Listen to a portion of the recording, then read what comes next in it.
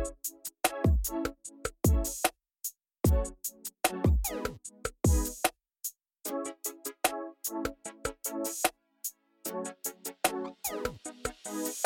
and gentlemen, welcome back to the RegTech Legends podcast. I'm your host, Tom Richardson, and we will be bringing you all of the latest news, insight, and interviews with leaders and subject matter experts from the world of RegTech.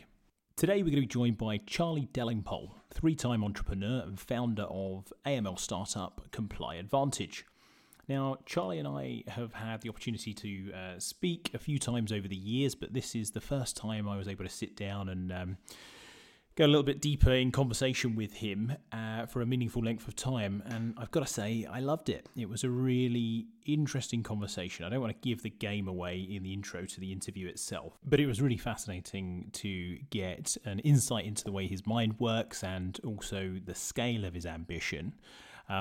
So without further ado, let's go straight into the action with Charlie now, where I ask him to tell us where his story begins.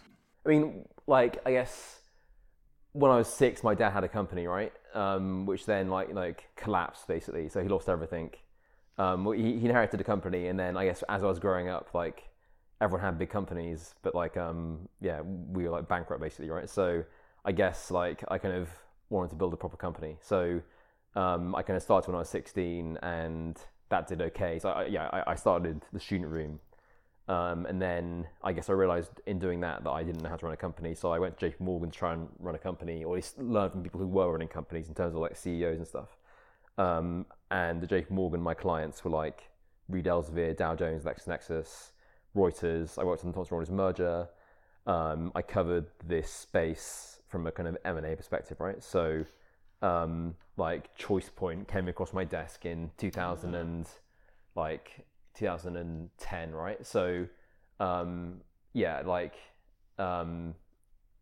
all these companies, the space, I knew, right? And then, I left to, I was always interested in B2B and SaaS, and I could code, because I built my first company, in my bedroom, right?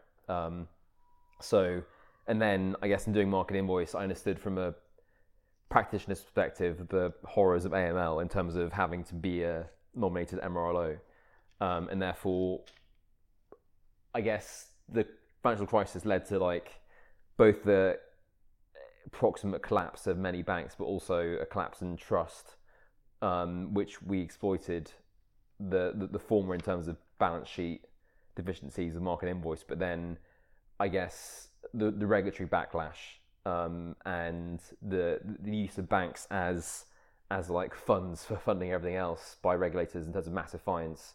So I think my colleagues who were still at JP Morgan all pointed to the fact that compliance was the fastest growing space in any bank, and therefore I investigated that further. And for me, the kind of the technology around money laundering, terrorist financing just seems so archaic and backwards. In an era where you have Google, Facebook, Baidu, Amazon, all these companies to have horrendous technology, as was evidently being used or offered to Market Invoice and other companies, it just seemed like a space that had to change. Yeah. If we could just come back to student rooms briefly, I think most people would find that pretty remarkable that a 16-year-old in his bedroom at home would somehow just invent this company, Student Rooms. How exactly does that come about? So it was 98, 99, right? So it was the first dot-com boom, right? So I just got tons of books on programming and web servers and just built everything myself, right? I just coded everything myself, and I built 10 different websites, and they all kind of worked to an extent, right? As in there were databases of essays, which is kind of like Elsevier, I guess, to an extent, right? And that was a good business, right? As in my first term at university, I was making $2,000 a day in cash, right? From that. So it was right. And it just exploded, right? And so everything worked, right? We had a database of links, we had a search engine. I mean, I say we, it was just me, right? At that time that I built, and then So you were producing lots of different things, yeah. different websites, just playing around with ideas to see what stuck. Yeah, and everything worked, right? The kind of forum angle was just one less profitable dimension of that broader website, which became a good business later on. So, yeah. And so you were and at one point, did you just decide you were going to stitch all these things together under the student rooms, or it just percolated in the background until one day you realised that there's actually quite a lot of people using it? Well, they were all kind of independent, but I guess the holding company was this student room entity, right? So, but I guess also like the one that became very, very popular was student room, right? So, because it was just always like in high demand, right? So. And so that's a business, and then you sold that business on while you were still at university. So I still have a stake in the company. I'm still on the board. So but yeah, I kind of left it to do like JP Morgan basically. So. Yeah. That in itself is an interesting decision, right? Because presumably you could have decided instead of going to work for someone else to stay and try and build and grow student rooms. I think there are two things. Firstly, I didn't know what to do with it, right? As in, I felt I had way more potential than I was able to like take it to, and therefore I wanted to bring in people who could help me build it properly, right? As in, it was kind of a waste, right? I didn't have a way of looking at a business, or I didn't have a way of like thinking about business, right? And therefore, so it was firstly, I felt I was under delivering on the potential of the business, and secondly, I knew I was ignorant and I wanted to like learn, right? As in, I knew that I could learn a lot more by like, you know, like a career's a long time, right? Yeah. And therefore, like there are many more things to come. And that wasn't like, it wasn't like it was Facebook, right? Like one of our investors in Market Envoys, it was like, you could have won the Olympics. Instead, you won the school egg and spoon race, right? So I mean, you know, like, was it that amazing? Okay, it was fine, right? But it wasn't like Facebook, right? So. Yeah, well, that's a fair comment. But mind you, it still points to some pretty impressive self-awareness for someone at that age to know that that actually sort of stepping away from that and then going to JP Morgan was the smarter move in the long run. It could have been, like, you know, like if I'd stuck with it and like reinvested all the money and like then maybe I'd be further ahead than I am today, right? I don't know. Who knows? And so you're working at JP Morgan. You're working with these businesses that, like you've alluded to like the LexisNexis and the Reed Elseviers and so on. Yeah. At what point do you decide then that it's time to make a change again and actually look at starting up your next business? I mean, it was always like with an intention to start something else. And so with a friend, we tried to buy some companies and they all seemed pretty terrible. So we thought, okay, we'll lend to them instead. And that became Market Invoice. Oh, interesting.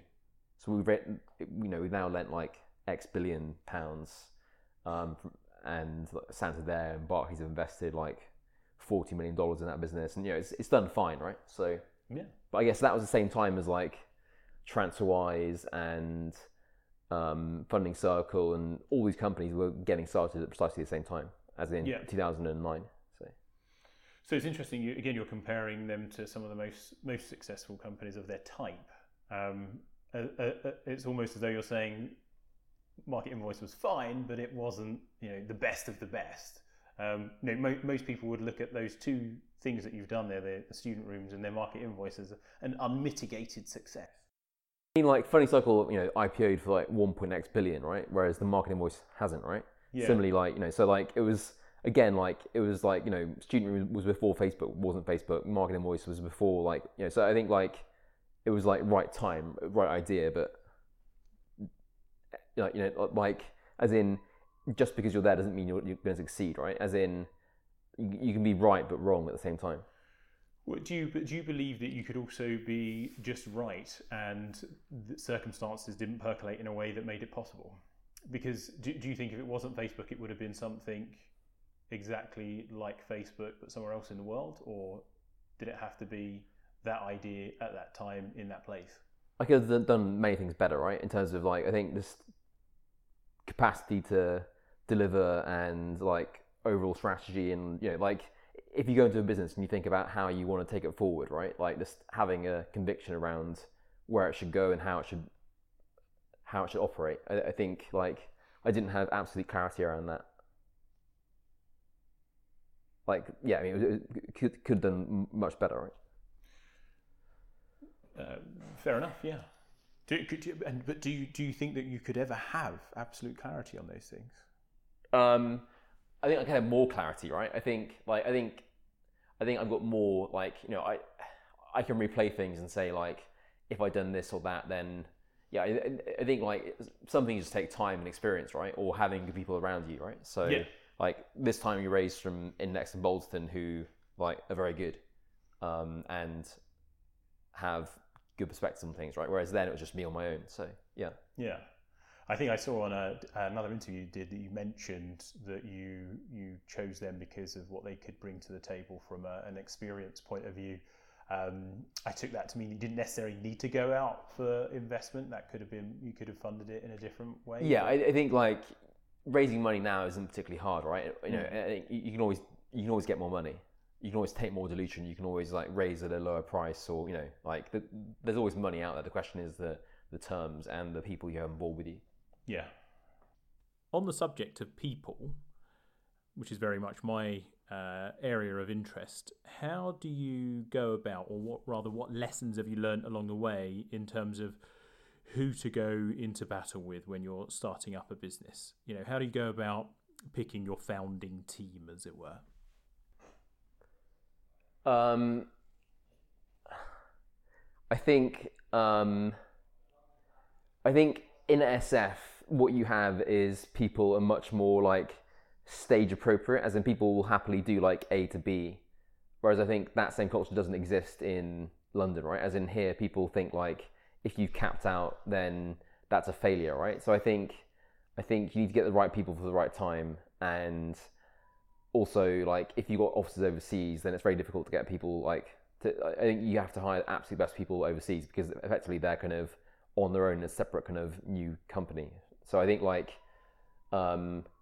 I think you have to be confident around getting in the right people at the right time, and also hiring the best you can. I mean, that's a cliche, but I think it's true. Yeah, but the challenge, of course, is attracting them, because good people have lots of options available to them. There's always someone, and as you've said, people are raising money, so there's always someone that's got offering a fat salary, especially in an industry that's growing, driving up salaries and so on. So how did you manage that situation? Let's talk about ComplyAdvantage. Yeah. I think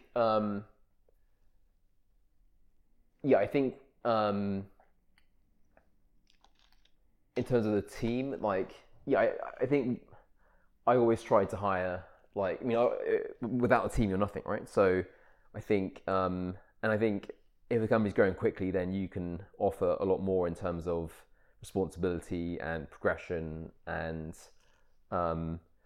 there's more money to invest. So I think that's been the fast growth has definitely been a catalyst to hiring much better people. One of the first hires wanted a job in Market Invoice, but then I managed to convince him to join here instead, right? So really, that was kind of helpful, right? And then I guess also meeting clients as well, right? As in some of them like what we're doing and want to join the company here. So there's been great hires there, or people I used to work with, or referrals from the investors. Some people are kind of VC fetishists, and therefore they want to work at a Index and Bolton company, right? So I think all those things have helped.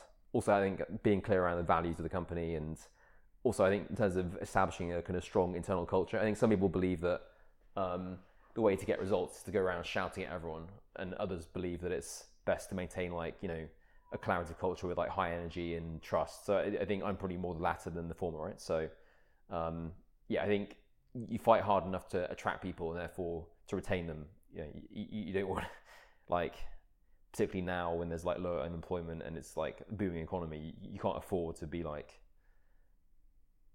horrific to your team, right? So. Yeah. Well, I agree with you on that.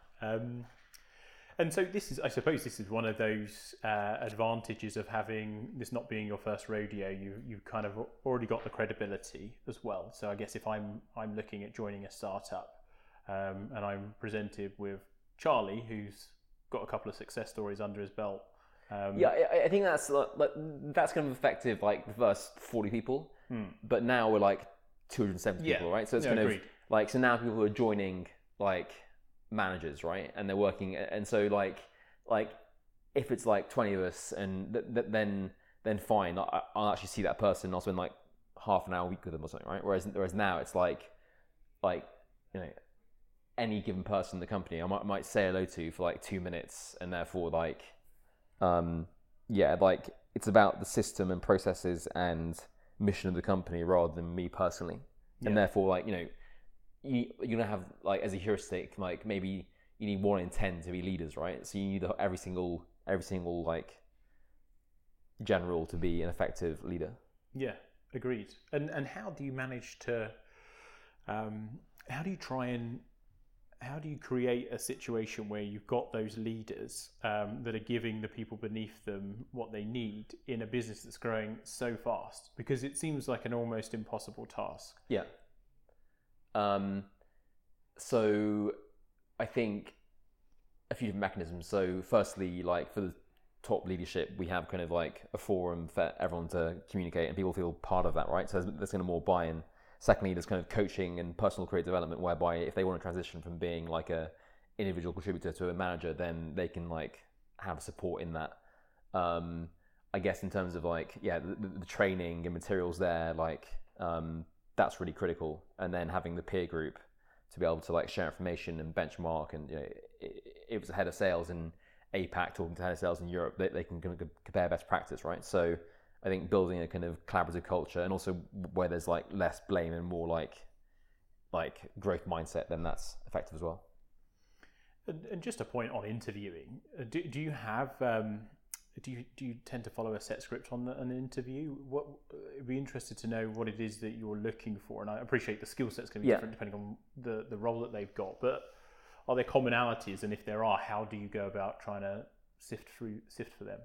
Yeah, I mean, for me, I think there's 2 dimensions to the interview. There's firstly like the technical, can they do their job? Are they going to be effective at like their day-to-day tasks? And secondly, the cultural, as in, and therefore we have, and then in terms of like any assessment process is a balance between selling and assessing, and therefore you have to know at what point you want to switch between the two. If you're like highly excited by the candidate, then you need to switch to selling like very early on, right? Whereas, and there are diminishing marginal returns from additional interviewers, as in adding like the 5th, 6th, 7th person isn't going to give you new information, as most people have a similar reaction to the same person, and therefore we try and just limit it to kind of like 2 technical, 2 people interview on cultural, right? So, out of interest, on the subject of founders, have you seen any commonalities amongst those that you've seen be more successful than others? I think ex-investors who have seen people succeed and fail tend to do well, because not only are they competent in terms of they had to go through aggressive recruitment regimes, but also they got the money in the bank, and also they've seen people fail and they've got a network, right? So I think people have done like I think people have done it before and tend to do better. So it's experience, isn't it? It is, yeah, but the right kind of experience, yeah. I think. I suppose it's living with the consequences of your decisions, perhaps, again and again. In terms of? Well, I guess I was actually thinking of it, a similarity to interviewing, funnily enough, because we were just talking about interviewing, which is the best interviews are typically people that have done a lot of interviewing and then live with the consequences of the decisions that they made. Yeah. It gives you that and you get body trained of knowledge. Data, right? You can see, like, when I first met this person, I thought they were great, but then they turned out to be crap, and therefore I want to avoid that same mistake. Yeah, and the reason why I thought they were great was this, but it turns out that was a pretty shallow reason to think that they were great, kind of thing. Yeah. So, and I guess in a VC, you will be living with the repercussions of the decisions that you've made, but in a way that's quicker than actually building your own business and seeing it through. To your point, it's like training data, right? Yeah. Like, you can see, like, like I had these features that I looked at, and then like I had some true positives and some false positives as well, right? Yeah. Are there any standout lessons that you've learned on that front in terms of putting a team together? Like sometimes it's nice. People like to talk about the success, but often you learn more from the failures. And obviously the audience listening to this might benefit from hearing some of the areas where you got it wrong. Is there anything that stands out where you've gone, do you know what, on reflection, I completely screwed up there? in either hiring someone or the way that you manage the team? I think getting started in the US was hard, and I think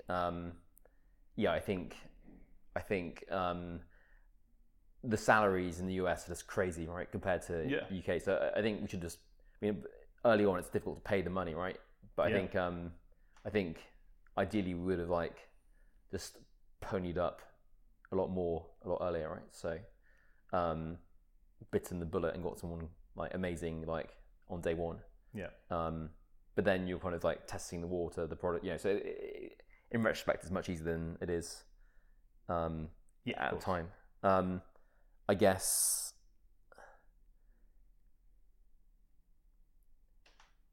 clarity around what you want them to do. I think often when you're muddled in terms of like, oh, these things are nice to have and I hire them because of that, like actually what are they going to be doing on the core day-to-day basis, right? I think thirdly, like references, right? I think that's more predictive than anything else, right? So, but then well, you just got to be careful with those because obviously it's the point of view of the person giving the reference can influence a lot what they're going to tell you. Yeah. That's something I've observed. I guess with a pinch of salt, right? So, I think ideally you want to spend as much time with them as possible. As in, like, it's kind of crazy that after like 5 hours of talking to someone, you want to spend like every day working with them, right? So I think, but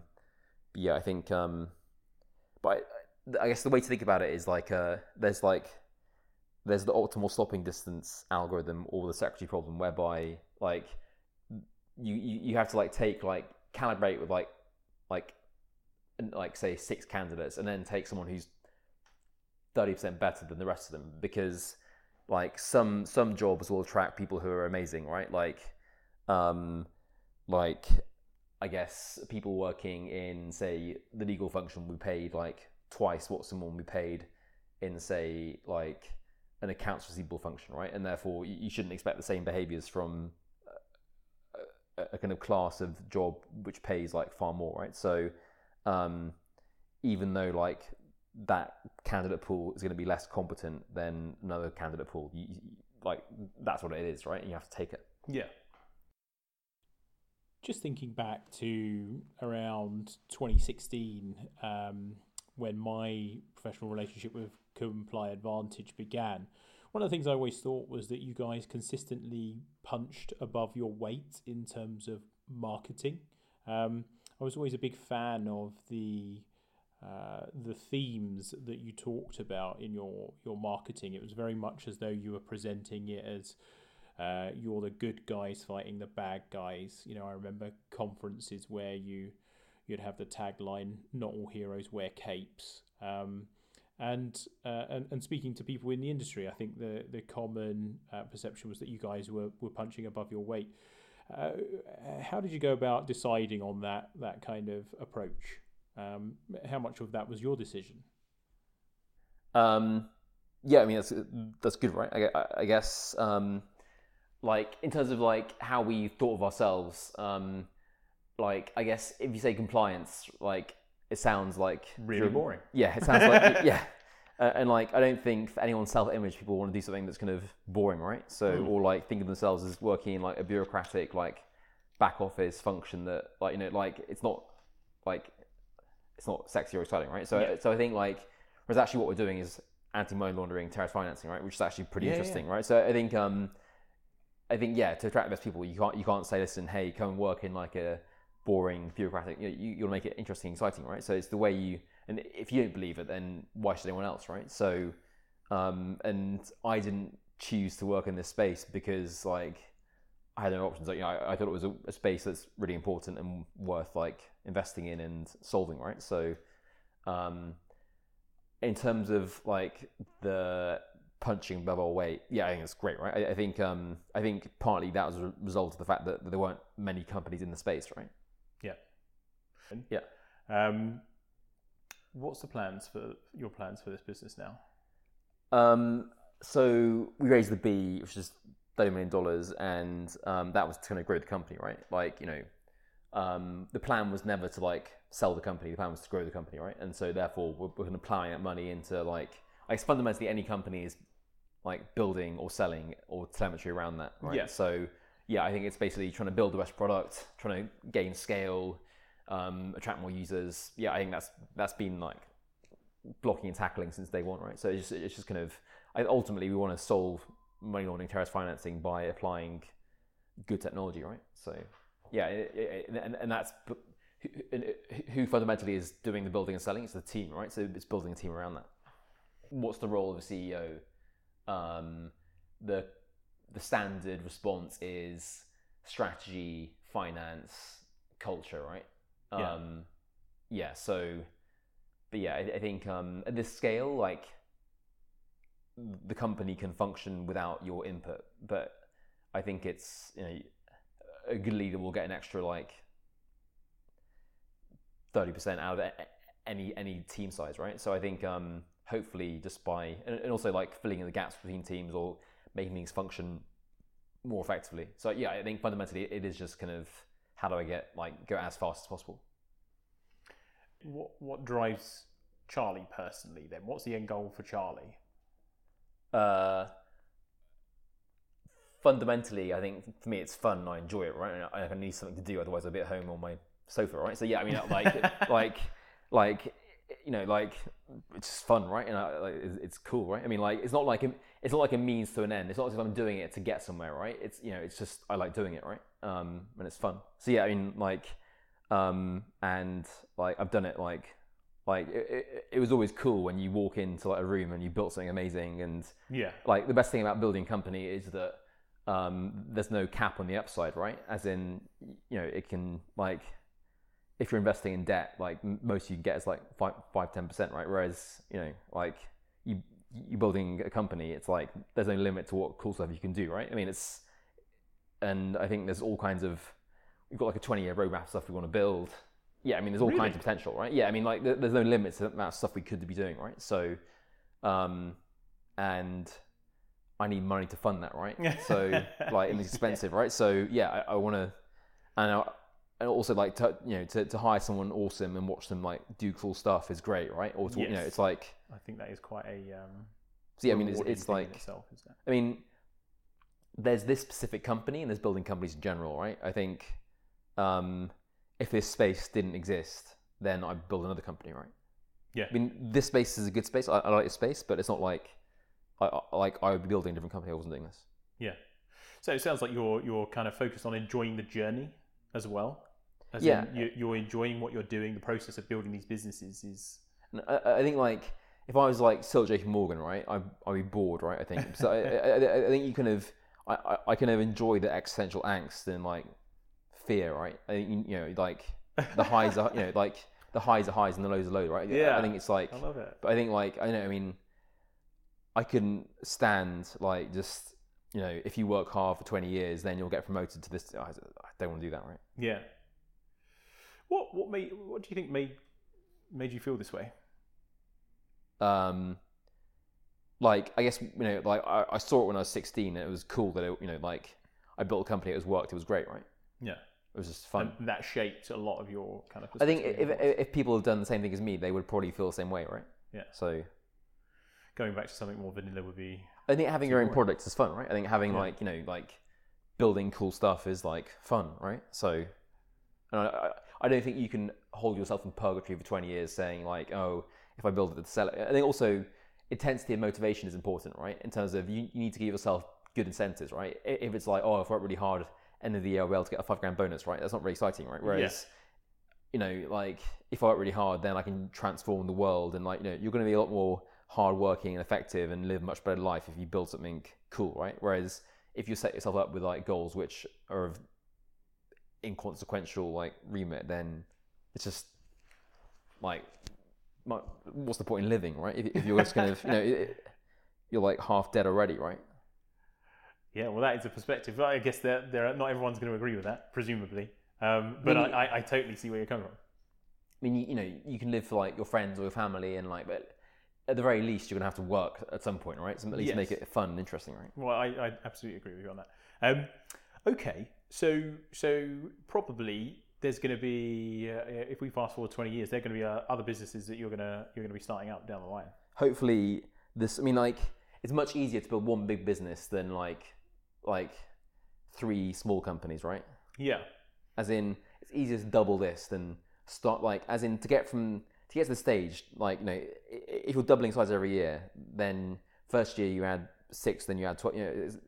It's slow, right? And if it's like a hyperbolic curve, then most of the progress is only visible in the last few percentage points, right? So it's kind of you need to kind of the absolute growth appears relatively late, right? So do I want to go back and start like a 4th time? Not really, right? It's not like it's The building in Notting Hill Gate that was due to be condemned. That was much better than the one in Victoria, right?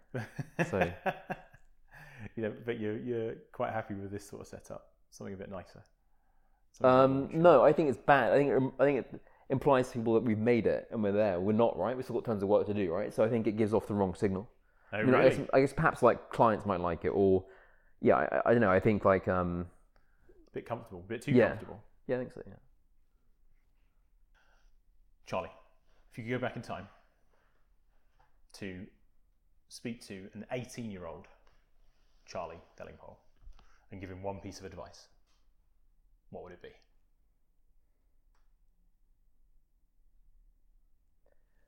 I got asked the question last week, right? And I think some stuff just kind of takes time, right? Like in terms of building up knowledge or experience. For me, it was always you have to keep on learning, right? Even though you left university, doesn't mean you just stop improving or developing your understanding. That's one answer. The answer is bet 10 grand on Leicester to win the Premier League 3 years ago, right? All you can do is fundamentally move forward and progress and understand, right? I think I don't think I've changed my mindset since, right? I've always tried to work hard and learn and improve and I think just if you do that, then that compounds, right? And that was my strategy as an 18-year-old. Same strategy today, right? So you wouldn't have any advice to an 18-year-old Charlie Delingpole? Leicester Premier League. I don't know, Fair enough. Ladies and gentlemen, thank you for joining us for this episode of the RegTech Legends podcast. I hope you enjoyed listening to Charlie's story. I'm certainly very grateful to Charlie for sharing it with us. Next week, we're going to be sitting down with none other than RegTech legend, Mr. Dean Curtis. Really great interview. Definitely one to look forward to. So see you next week. Take care.